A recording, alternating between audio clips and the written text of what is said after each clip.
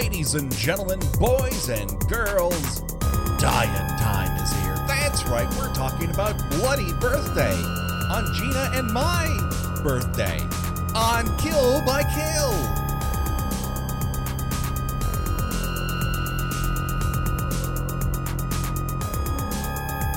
Well, greetings and salutations, Internet. It's your old pal, Patrick Hamilton, coming to you once again from Meadowdale, or actually Glendale, where I grew up. I went to typing class at that high school. It was weird to watch my childhood presented as a death site, ground zero for three young psychopaths, but we'll get into that. This, of course, is the Kill by Kill podcast, where we're dedicated to celebrating the least discussed component of any horror film, and that is the characters. Now, we're going to unpack all the gory details of Bloody Birthday in the hopes that a young psychopath's untimely end is just the beginning of the jokes that we can make at their expense. And as always, there's only one person that I trust, that if I start making out with a lady in a grave, in an open grave, she will kick some dirt in to alert me to her presence. The one, the only Gina Radcliffe. How are you doing today, Gina? It's our birthday. It's our birthday. Well, yeah. I mean, let's be accurate. We're recording this a little bit less than a week for my birthday and like 2 weeks before yours. And it will air like a month from now. but close enough. Yes. I just want everybody to ponder the fact that we are both Leos. Mm-hmm. And somehow not constantly murdering each other for attention. Very true. Our Leo season is very calm.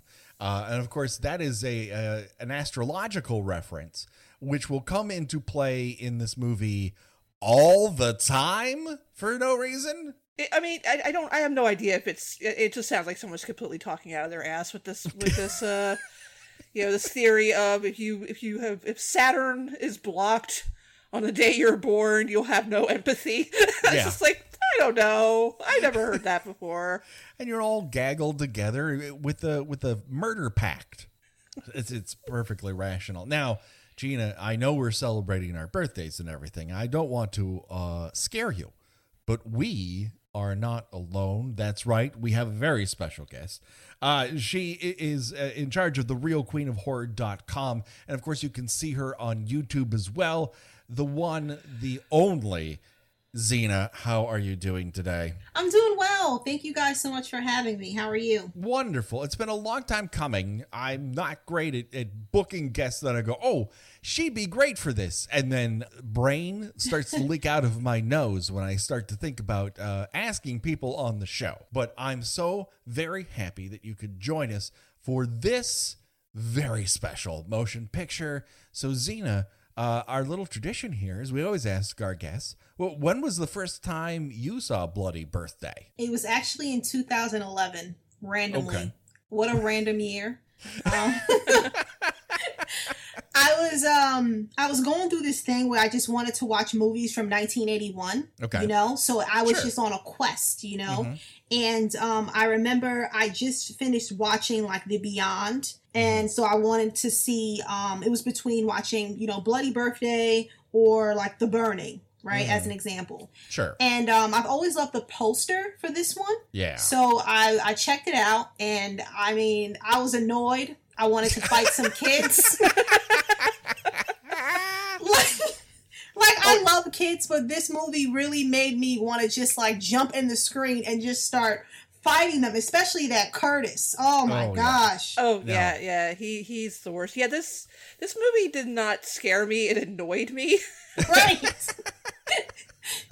It scared the hell out of me because once again, this is literally where I grew up. The high school is where my mom went to high school. I took a typing class there in summer school. Yes, I failed typing. Yes, no. I am a professional writer. So, like, it all worked out, everyone. You can take a summer school course and still be okay in life.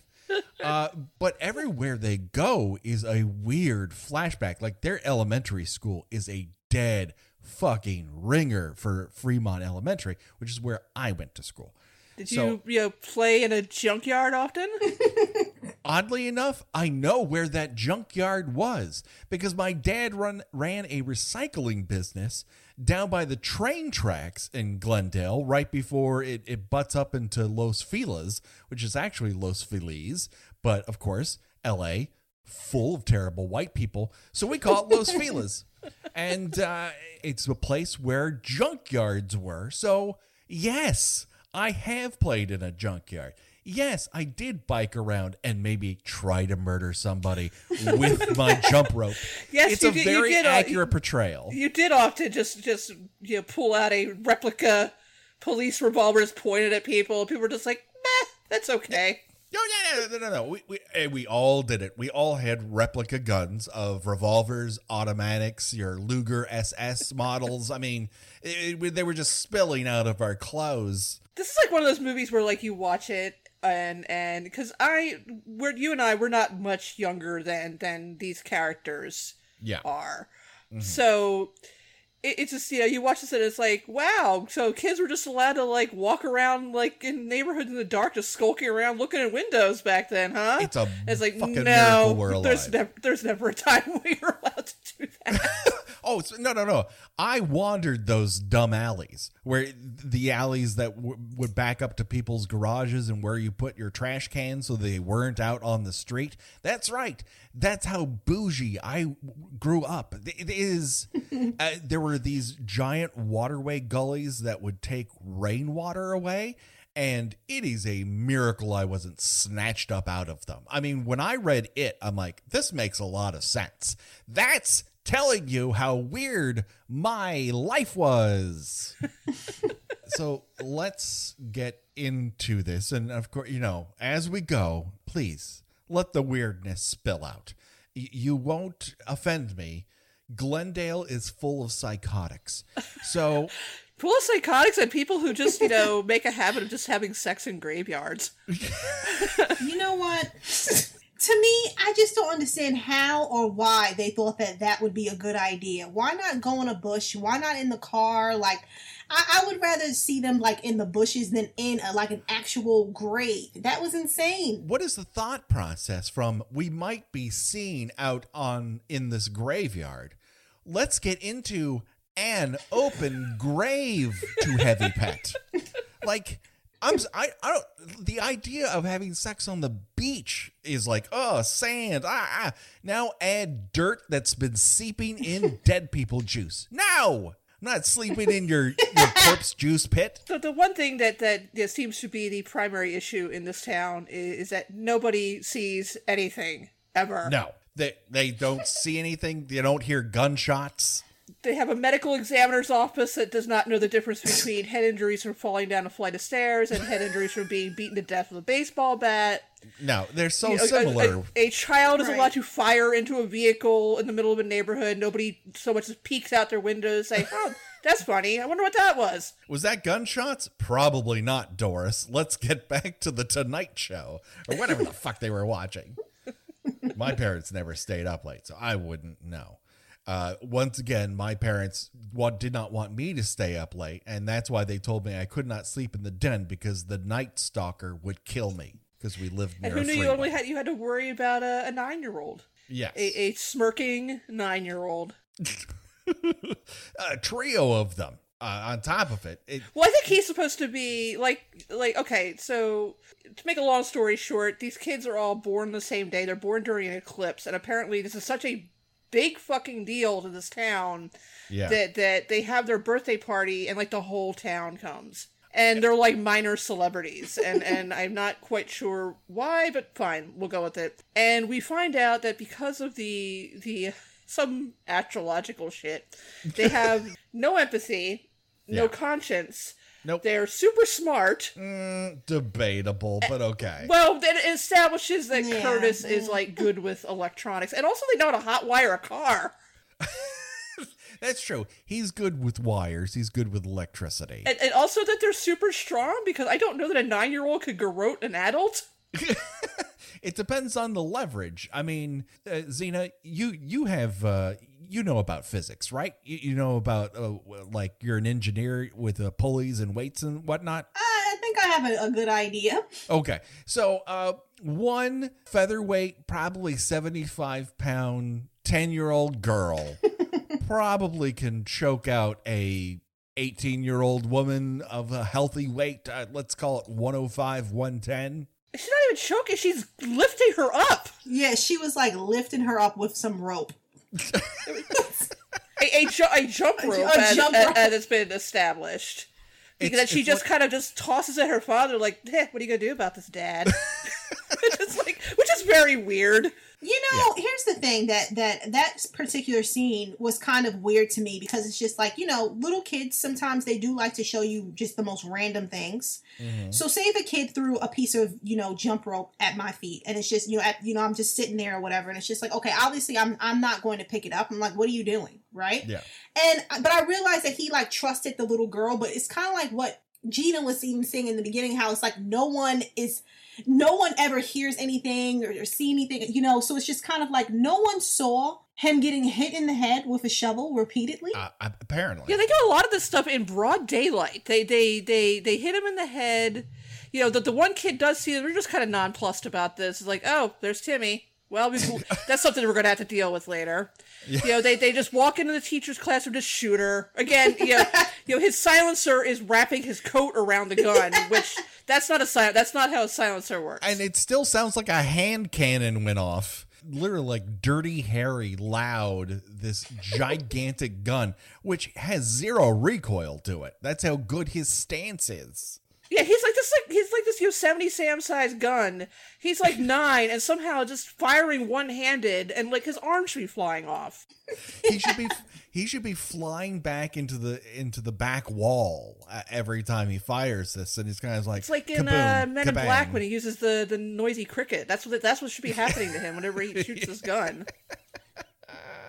This is what happens when you're Jim Henson's Eclipse babies. You can do whatever your imagination tells you can. So you've got these 3 kids. You've got Debbie, who's, I guess she's kind of the ringleader. She's definitely the brains of the operation. And then you've got Curtis, who seems to be the most, like, just purely evil one. You know this because he just, like, he looks at everybody like he's about to tear their wings off. Yes. And then you've got Steven, who's just kind of the muscle. He doesn't really do much. No. Well, you can't rely on him to do anything. At one point, he's put in charge of running a girl over in a tight corridor of a junkyard, and he can't fucking do it. And he's wearing a Jason Part 2 mask. He's wearing a disguise. Curtis is not, for some reason. Well, he's doing the brake and the acceleration. Yeah, so I love the nice little touch that they know how to drive and hotwire the car, but their feet can't touch the pedals. It's like an evil version of that kid who's wearing a trench coat and there's one child on top and one kid who's being the legs. Only they're homicidal. I don't know what that character is. I need to point out for a second that if you are of a certain age, you will recognize this kid that plays Curtis because he was on everything on TV in the 80s. He was on Silver Spoons. He was on a bunch of other shows. Always never played anything but just an awful little creep in everything. And probably most familiar, he played the sex pest brother in Just One of the Guys. Oh, yes. My God. I've never seen him in a role that he was just not absolutely just awful. I mean, what a role to go out on, though, because he will forever be that character in my mind. Of course, longtime listeners will remember that Just One of the Guys was the reason why my mom canceled HBO. But nothing to do with him. Nothing. Well, he was a part of it. But right up at the end when Joyce, I can't remember that actress's last name, opens up her blouse to prove that she's a woman to the man that she's essentially been seducing Shakespeare style as a guy this entire time. She said, "That's it." And HBO was gone the next day. There's a lot of boobs in this movie. There's an astonishing amount of boobs in this movie. So I have never used the my hand is an airplane and I put a little bit of food on the end of a spoon and somehow this ends up with me fingering you. This is a very infantilizing way to heavy petting what happens with these two at the beginning of the movie. Oh, playing ambulance? Playing ambulance. Yeah, I never heard of that. That's not sexy. Like, no. I don't want to be seduced by someone saying, "Hey, you can't trust my hand," but what if I anthropomorphized my hand into an ambulance? These kids are perverts too. Let's put it out that all of these children, even like Timmy, who's kind of like the good kid, they're just like spying on their their siblings, and like watching them get naked. And then at one point, Debbie invites Timmy to the treehouse, and she's like, "Have you ever played ambulance?" I'm like, "Ew, you guys are 9." And you know what's weird is that at first I thought that Debbie, the ringleader, I thought that she was kind of like the normal one, because she kind of had a personality. She could show emotion, But I know I keep on going back to Curtis, but just everything is wrong with that little boy. Like, I don't understand. Like, to me, he just kind of like brought down the group. Like, okay, at first when you see them, it's kind of like you wouldn't think that they're like, killers, obviously, because they just look like little kids. But there's just something about that one right there. Even when Debbie acts like the teacher, like, oh, it's our birthday party next Monday. Do we have to have homework or whatever? And, the way Curtis was looking at the teacher, like, you knew that she was next. And then, Steven, you can't always forget about him, he's just there for some reason. He is the literal third wheel. Curtis has 2 expressions, murder and smirking. Yeah. And murder smirking. I think it might be the third, where it's a combination of the smurders. But yeah, with Debbie again, like that, I do feel like she's probably like the biggest perv of them all, because what she did with her sister. Then she was charging. Yeah. Just a dime? Your sister's just worth a dime. I mean, you got to think about this racket. You have not downtown Julie Brown, the other Julie Brown, straight off the stage of the Groundlings. In a role that requires her to try on 3 different pairs of pants and 3 different blouses for the entirety of the movie. She just is staring at herself in that one bra, and are these high-waisted pants good looking with this? No, let me try on another. And that's all Julie Brown does. Like, she gets off one really great line later on when her sheriff dad says, "Oh, you can't go out tonight. There's a crazy person on the loose." And then he pulls away, and she looks at her friend and says, "Oh, great. Like, there hasn't been a murder here in 20 years. We finally get one, and my dad's Kojak all of a sudden." And it's like, that's a great line. Like, you hire Julie Brown to do that line, but that's about it. She's given a rather thankless role of taking her top on and off. Then getting an arrow to the eye. Yes. and when they hide her body by putting it outside of her house? Yes. I am unclear. It's not so much hiding as it is, like, why wouldn't you suspect she was killed inside the house? Like, she only made it to the garage? It's not past the county line. It's outside the house. It seems a little kind of last minute, but there's a suggestion that Debbie's mom does kind of actually know what's going on, but is trying to protect her. Yeah. But that does not excuse the extremely shabby work of the police department. Yes. who just finds these bodies, case closed, go ahead and bury them. Well, the problem is that Debbie's dad was the police department and shows up at school in the worst sort of presentation to an elementary school class I've ever seen. Hey kids, you know what murder is? If you're thinking that Gina is exaggerating, no, that is exactly how it is presented. And then Debbie's like, yeah, we know what murder is. It's when someone gets killed, like on television. He's like, not like it's on television. This is for real. That's his own daughter that he's talking to like that. So maybe he's always known too. I don't know. It's really loose. The only ones who don't know for sure are everyone else in town, even though these kids are very obviously bad. Like, yeah, they're unwell, and for some reason, like everybody just thinks that they're the living end because of this, the absolute uncontrollable circumstances of when they were born. Yeah. I also really liked it that the teacher has this whole preamble, like the bell is not does not dismiss you, I dismiss you. And so she stares at them like a drill sergeant. And then she says, dismissed. There's an actual S in front of missed. Dismissed. Like we can afford another take. Like just keep rolling the camera and keep saying dismissed until you hit the M on the front of that. But yeah, I need to go back to this shabby investigative work. Sure, why not? Because it really does sort of, create enormous plot holes in this movie. Mm-hmm. Like, so Debbie somehow with crack aiming manages to aim this arrow through like this quarter-sized hole. Yeah. And also knows to kind of lure her sister closer, so she'll be able to put her face right up. Also, she has not covered this peephole yet, which is amazing to me.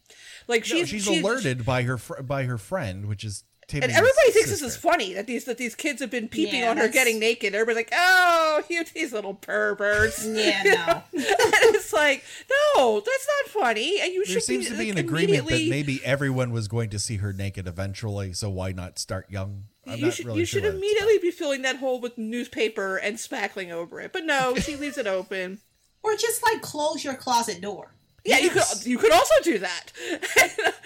and so she's on the floor. There's blood all over the carpet. Debbie's like, "Oh, it's nail polish." Oh my gosh. And I'm thinking like, okay, so they just dragged her body outside of the house.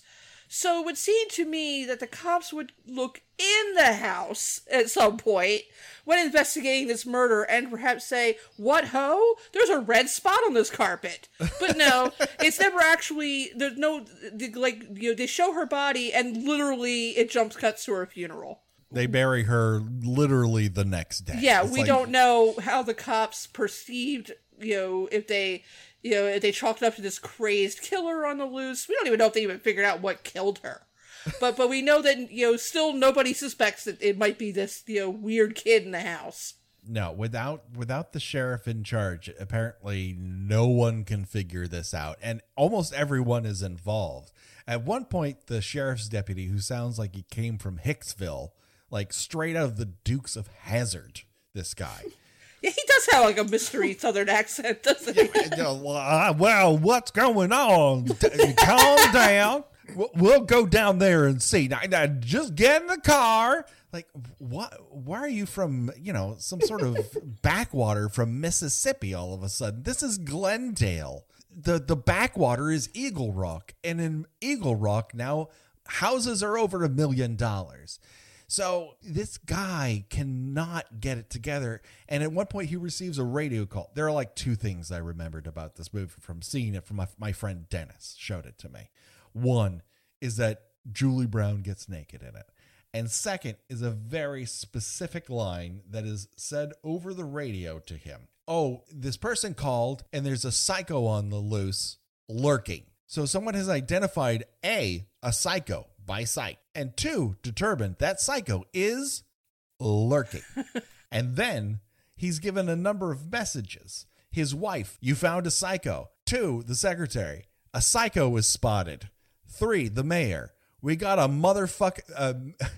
expletive deleted suspect. So the mayor is in on this investigation. The only one missing is, I don't know, a couple teen detectives. We need some Hardy Boys. We need a Nancy Drew on the case here. Yeah, it's like there's a lot of suspects, none of them the ones that are killing people in broad daylight or attempting to kill them in broad daylight. Also, I really want to talk to the Foley artist who worked on this movie, because his idea of a shovel and a bat hitting a human skull sounds like someone pounding a sandbag with their fist. A skull has bones in it, everyone. When you hit it really hard, it gives like a book, and here's like I'm not a Foley artist. Again, it should not sound like Rocky training with a side of beef. It should sound like a bat hitting something hard. And also, bats around and stairs have little points on them at the end. That's how you can tell the difference between those head injuries I am not Quincy.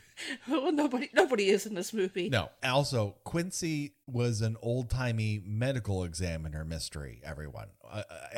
All of our references are 30 years too old. When I say our, I mean mine. I mean, I mentioned the kid from, like, that was in Silver Spoons. Again, everyone should listen to this show with a Wikipedia article open. Zaina, how often have you seen someone, a child, decorating their own cake with a bottle of ant poison in their hand? Never. I really like that scene because it did not go exactly how I thought it was going to go. I personally would have snatched it from him and just would have told him off there when his parents weren't around. Yeah. And then sent him outside, and then I'd probably just tell his mom.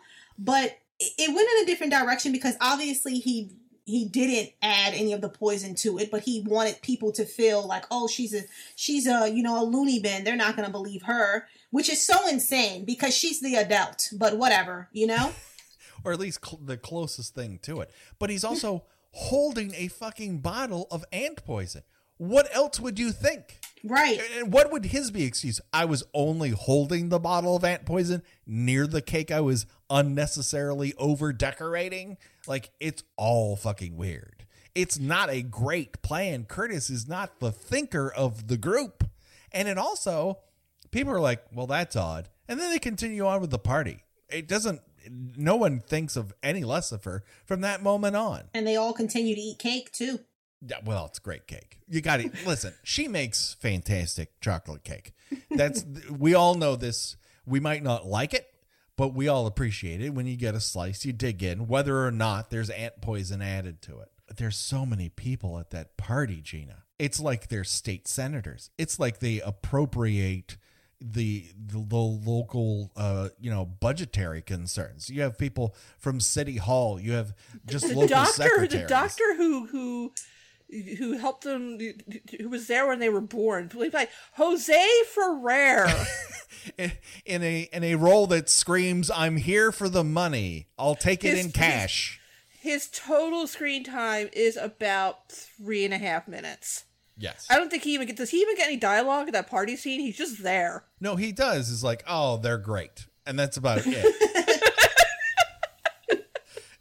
Yeah, I mean, everybody seems to love these kids. I find nothing lovable about them in the slightest. No. And again, I mean, I like kids. I get along well with kids, but I mean, Curtis from Jump Street looks like someone you'd see, like, torturing a dog. He's just malevolence comes out of his pores. He is like the American Psycho version of Alex P. Keaton. And Steven just looks like a thug, and Debbie just, her smile, she looks like, that really insincere used car salesman smile.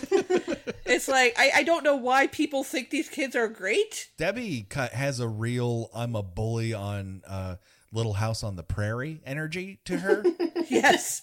She does. Like, I poisoned your pig before the town fair or whatever the fuck happened on that show. I mean, clearly she's supposed to be kind of a throwback to the Bad Seed. Yes. With the little blonde hair, the kind of unnecessarily, froofy outfits, and she's always got the little high, Victorian collars and all. I mean, that's definitely supposed to be a sort of a reminder of that. Mm-hmm. And again, it's like, that's another movie where, as good as it was, you're like screaming at the screen, why can't you people tell how fucked up these kids are?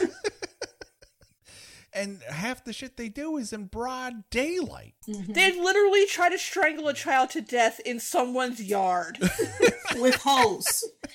And, going to the not the graveyard scene, but the junkyard scene, you kind of just feel really bad for Timmy because he was stuck in that refrigerator, after Curtis, once again, just being evil.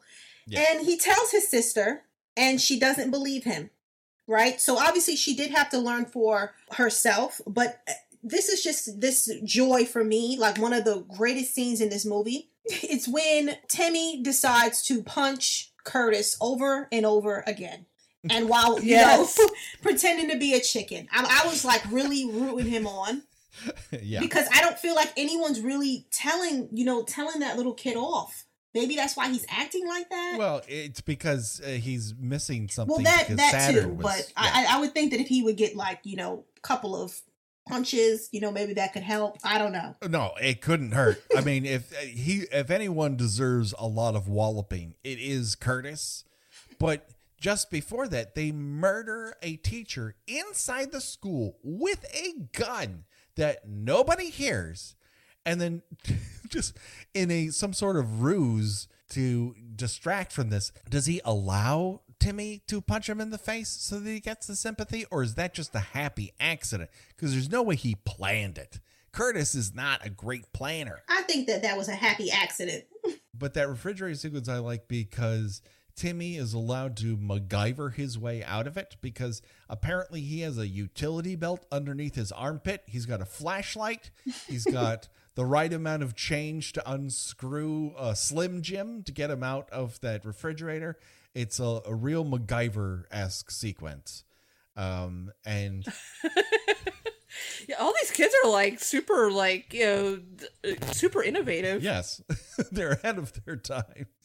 I also enjoyed the appearance of TV's Joe Penny playing a teacher who would like to take his student out for a Coke and talk about stuff. You know, I was just going to bring that up. I'm sorry. I was just going to bring that up. It was just so inappropriate. Like, he was really interested in what she was. I don't really think he was, but I remember Debbie told him like this whole story. Is it Debbie or is it Joyce? Joyce was the older sister, the little girl. Okay, Joyce. So when she was telling the teacher that whole story about how, you know, the president and, you know, they all died after being elected, you know, because of the horoscope, something, I don't know. And then his reply was just, oh yeah, I hope you definitely include that in your article. It's like you were not listening to her. He was just trying to get her back to his house. And it was just like, where's her mom? I mean, I know their parents are on vacation, but it's just like, why are you there? Yeah. I'm glad they did not take that weird subplot any further than it needed to go. Yes. Although if I'm fingers crossed that Donald Trump was elected during this conjunction of the planets, because I would love for that to happen. Any day now, just have that happen. That would be neat and super. Hi, Secret Service. These are wishes and dreams. I did think it's weird that the dad, I'm like, at one point, Joyce holds up a family photograph, and I'm like, where have I seen that dad before? And it's William Boyett from The Hidden. He's the first guy who has the alien in him.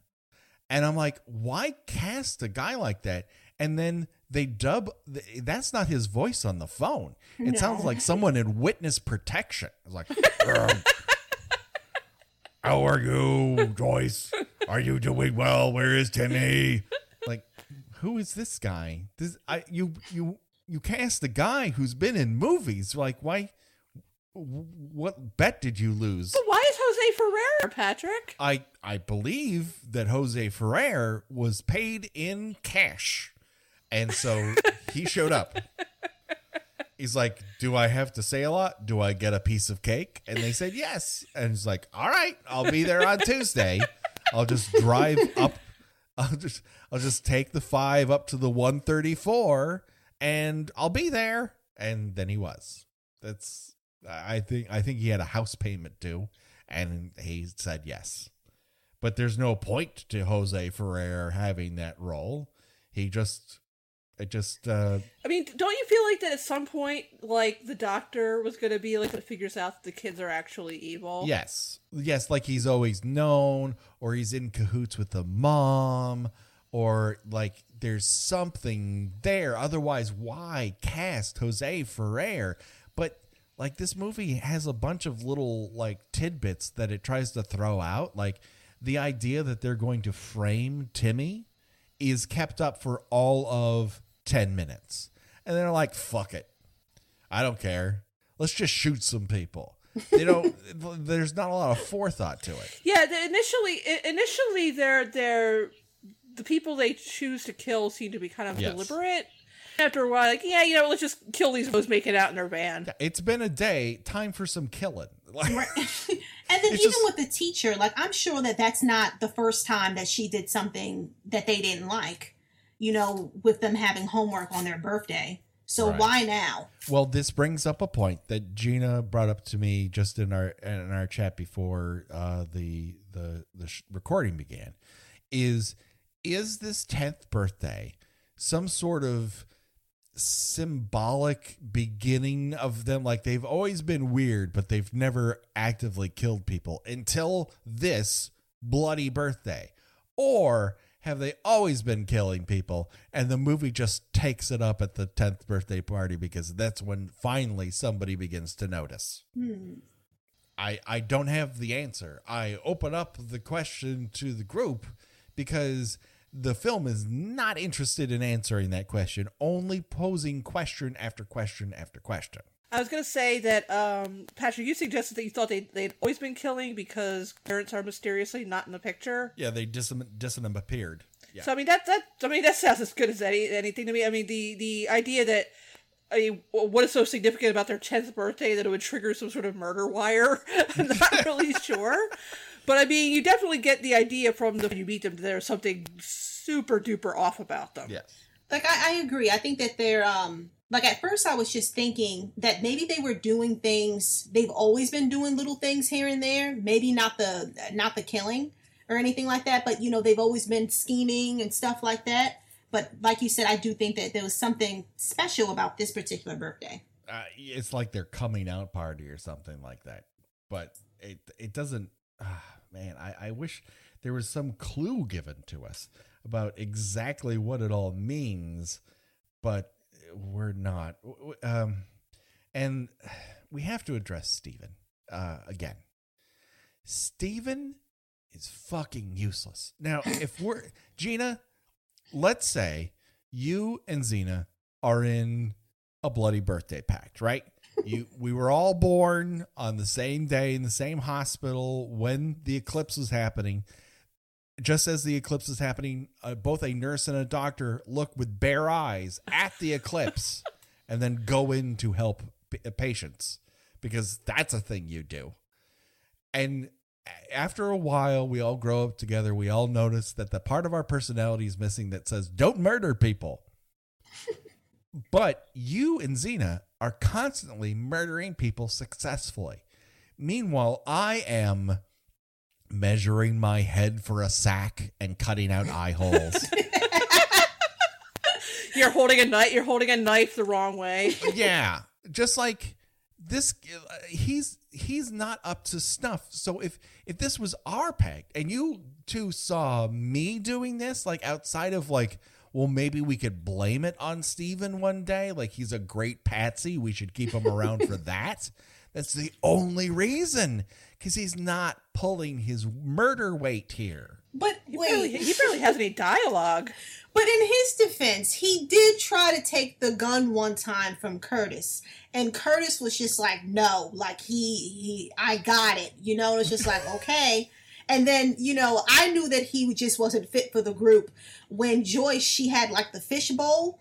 Mm-hmm. And I thought she was going to like break it over his head, but she just threw the water at him. I mean, I would have broke that over his head, but he's just stunned. He's like a witch. He's like, am I supposed to melt into the ground? How dare you? There was a fish in there. Are you heartless? But of course, it is debatable whether or not that fish is actually living, because Julie Brown does poke at it at one point after feeding it. It's like, hello? And it's kind of implied that fish might be dead. And no one thought to get rid of it. Okay. She has a very busy trying on clothes schedule, Xena. I was going to say, she's a hot date at the drive-in. She has no time to dump out her fishbowl. And, I'm sorry, but I have no idea why Joyce and Beverly, why they were even friends. What do they have in common? Because with Beverly, when she did find out, like we were joking around about this, but think about it. Once she found out that her little sister's little friends, they were paying, money to see her dance with a boa, in her room, and try on different pants. Yeah. And each outfit was terrible. I'm sorry. But she still didn't mind. Then her dad, you know, something happened with her dad, like he's no longer living, and she just has her boyfriend over, and it's just like, why don't you check on your sister, your mom? I don't know. It was just weird. Listen, she's got to catch some dick. She just wants to feel something. Well, then she finds this murder rap book that Debbie's keeping, which is hilarious. Oh. Yes. She's sort of a portable evidence dungeon she's walking around with. Yeah, she has her little. Not only does she put newspaper clippings about people she has killed, she also puts scraps of paper about the people she's going to kill, which is it's a mood board of murder. And like when Beverly finds it, she's kind of more annoyed than anything else. I mean, I would be a little bit like, I'm gonna get the fuck out of this house, or something like that. It's time to skedaddle. I'm gonna take this with me. Yeah. I'm going to pack a bag. I certainly am not going to continue changing clothes very slowly in front of a mirror next to that open hole that my murderous sister happens to hold all of her bows and arrows in. Like, oh my God. Because we were definitely giving actual real bows and arrows to a 9-year-old. Oh, in addition to gun replicas, I had a lot of arrows. I was an Eagle Scout, Gina. This was life in Glendale. So very, very permissive era. Yeah, this scrapbook is it cracks me up. Like, where would you get an idea to keep? She's like John Doe in Seven. I'm wondering if a lot of movies took inspiration from this. At one point, not Debbie, the other one, Lori? Which one? Joyce. Joyce wears a floral outfit that is a dead fucking ringer for what Eleven wears in season 3 of Stranger Things. It is a dead ringer. It's crazy that anyone has watched Bloody Birthday and go, you know what? I want to tune in the fashion sense here, because Xena is right. The outfits that Debbie tries on are fucking insane. At one point, she matches hot pink and yellow. I was so mad. You should be. We should all be. Yeah, it's like one of those movies where like the 18-year-old characters all look like 35. How much older is Joyce's boyfriend than her? Like, we are told early on that he's in college, but like in like medical school, how much? He's 15 years older than her. Meanwhile, while they're doing this, Curtis is out on the loose, and he has that gun with him, and he's gonna just shoot them through the window. This gun is like, it looks like something Yosemite Sam would carry. It's the size of the gun that the Sergeant Sledgehammer in the Sledgehammer series had. It's so fucking huge. It's bigger than the size of his head. It's ridiculous. And then when he's just popping off with it one-handed. Yeah. No, if he did that one-handed, it would literally like take his arm off flying the other way. At one point, he's outside of their window, like, I'm just going to shoot them through this window. And then headlights come on from the car, from the driveway across the street. And he's in like profile, and he just turns like he's Bond. Curtis Bond. I realize there's a psychopath on the loose, but we're going to let this kid go around continue peeping in people's windows. Climbing out of his own window, too. Not only that, like mere moments after he's basically been shown to be hunting humans out in the middle of the night in Glendale, he happens upon a blue, not quite so boogie van, just a blue van. Turns out it's full of teenagers, and I'm going to put that one in dick fingers, who just want to get naked and do it on some sort of folded piece of foam. Oh my God. Even though there's a psychopath on the loose. No, they don't care, because they, like the audience, hear that saxophone, and that means it's time to get busy. I won't say that they come to climax. It's more like a resigned completion.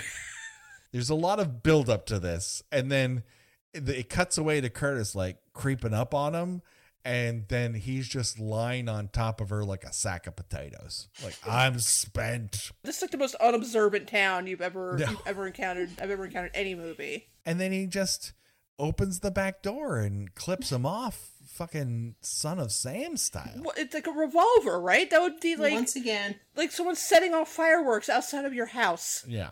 No, you would check. Honestly, someone would turn on a porch light at the very least.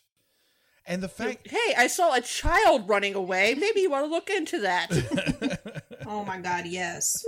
I mean, did you remember, Patrick, when we did Mikey and like the mom just sat there and patiently waited for him to come up to her and hit her with the hammer?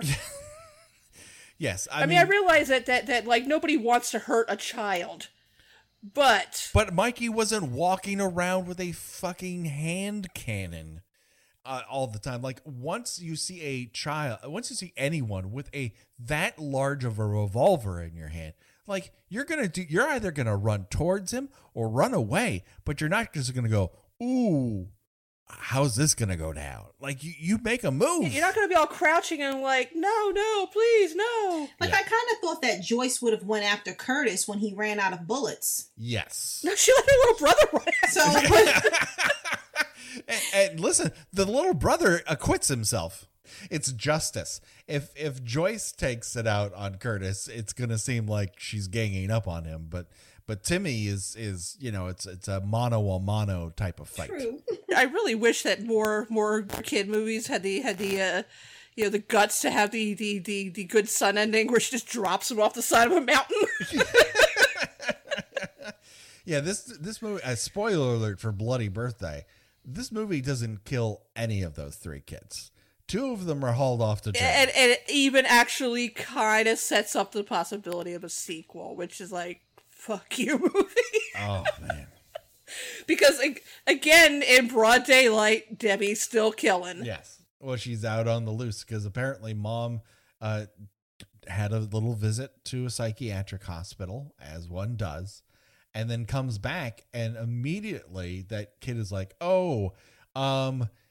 Curtis and Steven did some terrible things, and they're going to blame me. Oh, I love when the mom's like, what? And she's like, well, and then like, that's it. We never actually hear what she said. She saw the cops coming, and she knew to get out of there and give her daughter a brand new name and a brand new life. Yep. They're just on the loose. They're into the wind. And of course, with that police force, I mean, we have talked about how bad the Elm Street and Crystal Lake PDs were, but oh wow, this police force takes the fucking cake. I would be remiss if I didn't talk about my favorite character. My favorite character in 1981's Bloody Birthday is the clown at the birthday party with a t-shirt that says, I can't say no. I couldn't believe it. I had to pause it because I thought I wasn't reading it right. This is everything I want. Like, when that showed up, I'm like, oh, it was worth watching for this. Like, that character is such a bizarre choice that comes to nothing. It just exists as if this would be something like that would be a clown you hired. If you saw a clown show up in jeans and a t-shirt and goes, I kind of juggle, you wouldn't pay that guy. And yet here he is entertaining the masses. And when I say masses, I mean 3 kids. And Curtis is like, fuck this, I'm going elsewhere. And he's never seen again. And I wish he was the main character in the movie. I just want to see him at another party where he's wearing a shirt that says FBI, Federal Boob Inspector. I mean, the 80s, it was just such a weird time. I just don't know who thought that was a good idea. Like, yeah, put this shirt on him, It's just like, it's like the director's cousin. It's like somehow we got to get this guy a SAG card. It's the only reason to have this little bit of detritus, because the movie spends a lot of time promising murder. And when the murders happen, like, they're rather brutal, if not bloodless, which is strange for a movie called Bloody Birthday. But they are kind of brutal, like shooting a teacher in the back on school grounds and just, garroting a woman, in an open grave. Like, these are grisly fucking deaths. And yet a lot of time is just spent watching these kids in a kind of lame treehouse, planning, doing decoupage or whatever the hell she's doing with newspaper clippings. There's a lot of empty space in this motion picture. I'm curious as to what the end game for Deejit is. Yeah, I mean, unlike other movies where we've wondered, like, how does this equal money, or how do they plan to get away? But I just don't know that they are planning to get away with it, other than the fact that no one will suspect a child, and that's as far as they've taken it. Well, I think that in a way, okay. This movie, I do not think that you should take it seriously, obviously, at all. But in a way, I kind of feel like it is kind of like an essential slasher movie. Because compared to some other slasher movies that we've seen, this is not that far-fetched, especially even when it comes with the kills. The kills are pretty brutal. And even when I think about it, I think that they had a cool concept. I just don't feel like they thought about the whole picture, because there are a lot of plot holes. A lot of things don't make a lot of sense. Obviously they probably were inspired by the Bad Seed, perhaps even the Brood, even though I know that those weren't little children, so it's I see where they were trying to go. It's just, for me, I think that I was getting so distracted with the little things that, where they weren't that little, as far as it goes with the police officers, as an example. For some reason, they just couldn't solve the case. It would be one thing if like Halloween, it all happened on one night, and they're just in a scramble, there's a dead body on this side of town, and there's another dead body on that side of town. And they're like, we're a small town, police unit. We don't have enough people to cover all of this. And it sort of explains why everyone isn't swarming the streets. But this almost feels like it takes place over the course of 10 to 15 days. It just keeps going. Well, also the problem is, for me at least, is I think it would have been more effective if these kids could kind of turn it off and on. If they could act like normal kids for a little while. Right. And then you realize that that's all a ruse. But again, they come into this frame just oozing malevolence. There's this, I don't understand why when Curtis does his little speech in class, it's just, he's so phony, and I almost cheered for the kid that threw a spitball at him, because you go, kid, because he's so full of shit, and they're not even trying to make it seem like these kids are capable of even faking being normal for a little while. I mean, the wild parts of it are pretty wild, but I do think you find your mind drifting a little bit. It just, for a movie that's under 90 minutes, I think you could still cut 20 minutes. I think so too. It'd be great at 76 minutes. Right.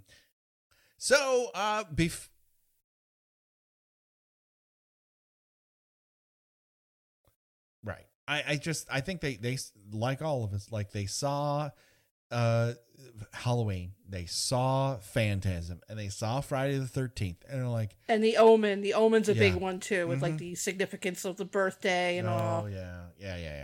So we can't make it demonic. What's the other thing? All right, people talk about astrology, so we'll weave that in, and just make Joyce some sort of astrological expert who also wants to be a journalist, which means not going to college, which her boyfriend takes really well. He was so ridiculous.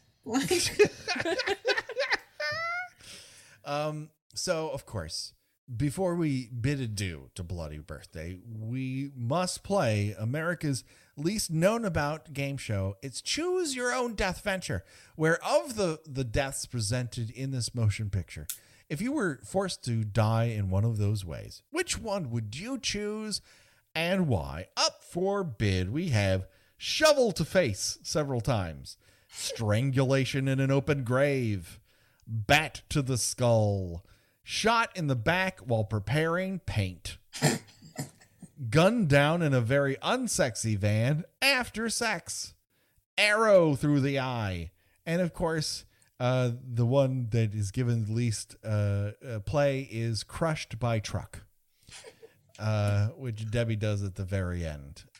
So, Zena, as our guest, I turn to you for your answer first. I think I'm gonna go with a bullet to the back while cleaning paint. Okay. With paint brushes, because I would be more upset if I saw who. Like, at least she didn't see. Right. I know that she knew that he was there, but I imagine like the last person that you see while you're dying is Curtis. Yes. So.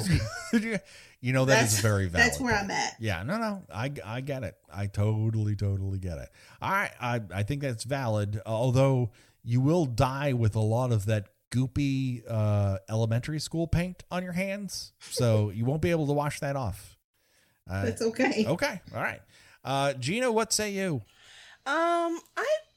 We see arrow-based deaths so rarely. I think if you can count the one in Friday the 13th Part 3, that was more of a harpoon, wasn't it? No, she did. No, Part 4, she got the arrow through the bottom of the raft. And Brenda ends up with a lot of arrows in her in Part 1. That's true. Because it kind of it's implied she was killed out there because Mrs. Voorhees could not take her in a straight up fight. So I realized that I do not have the bang and bod that a young Julie Brown had, but who among us? Exactly. So, but I'm gonna have to go with an arrow through the eye. Okay, you are also gonna have to die in yellow pants. Or worse. Okay, that makes perfect sense. Wow. If I'm thinking, if I was in 1981, Glendale, what's the way I really want to go out? And it's not glamorous. I want to finally have had sex in Glendale in a van. And then I could go. I mean, yes, I'm going to see Curtis coming, but I will have died knowing finally I had sex, and there's proof. It's in that movie camera over there. It's worth it. Even on that little foam thing? Yes, even on that foam thing. Oh, listen, Zena, there's not a lot of glamorous places to have sex in 1980s Glendale. I'm an expert on this because I failed to do it so very often. It certainly was not happening in 1981. But you got to take it where you can get it. And if it's in the hills above Glendale High School, that's where it's going to happen. I'm sorry, I'm lost in thought. All right. Before we go, Zena, why don't you tell our audience where they can catch you and what you're up to and where they can find you, and along the social medias. Well, thank you guys again for having me. Thank you. You're hilarious. You made me laugh. I'm glad that you guys understand my feelings with this movie. We have that unspoken type of bond. It was great. We're simpatico. Yes. But you guys can find me at realqueenofhorror.com. And I'm also on Twitter. I'm always lurking on Twitter. My handle's Lovely Zena. I created it a long time ago. I don't know what was going on back then, so I just you were feeling lovely, and you're not lying. So there you go. I appreciate it. Yeah, I don't know. I was thinking about changing it, but then it's like, to what? That's just. So forget it. And then also, you guys can also find me on YouTube, just Real Queen of Horror. Basically on YouTube, I kind of just talk about different top 4, top 5 type of horror videos. It could be about nightclubs. It could be about slashers. Just whatever makes me happy that day. No, I think you would make Gina very happy with your rundown of nightclubs because you talk a lot about Fright Night. And, yes. There are very few horror movies that contain sexy sweaters in nightclubs in a dancing situation, which is goddamn right. You would think would be very hot, but of course, when you're the undead, it doesn't matter.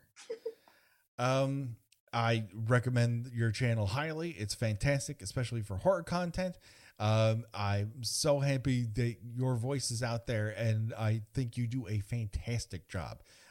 Everyone should definitely be checking it out. Thank you. You're very welcome. Keep it up because I love to watch. Gina, where can people find you on these here internets? I am a writer at thespool.net, where we do a lot of TV and horror review, TV and movie reviews. Actually, I'm doing a lot of horror. I'm the horror person there. I also have my own website at ginaradcliffe.com, and I am on Twitter under Porcelain72. Rocked that you're writing about horror. It seems very unlike you, and I know. Where did I get the idea? Very odd, but okay. I'm not in charge. Of course, you can find us on Twitter, and we have the Facebook group. Next week, we have the next episode of Dish by Dish. We will be talking about yet another episode of Hannibal from season 1. If you want those episodes early, you can join our Patreon at patreon.com/killbykill. Lots of cool stuff happening there, including this month. Our episode will be on The Omen, in preparation for us covering the other 2 Omen films after it. But you can only catch the 1976 original on Patreon. So that just about does it. Don't worry, folks. The body count will continue. So for myself, for Gina, and for Xena, bye-bye, everybody. Bye.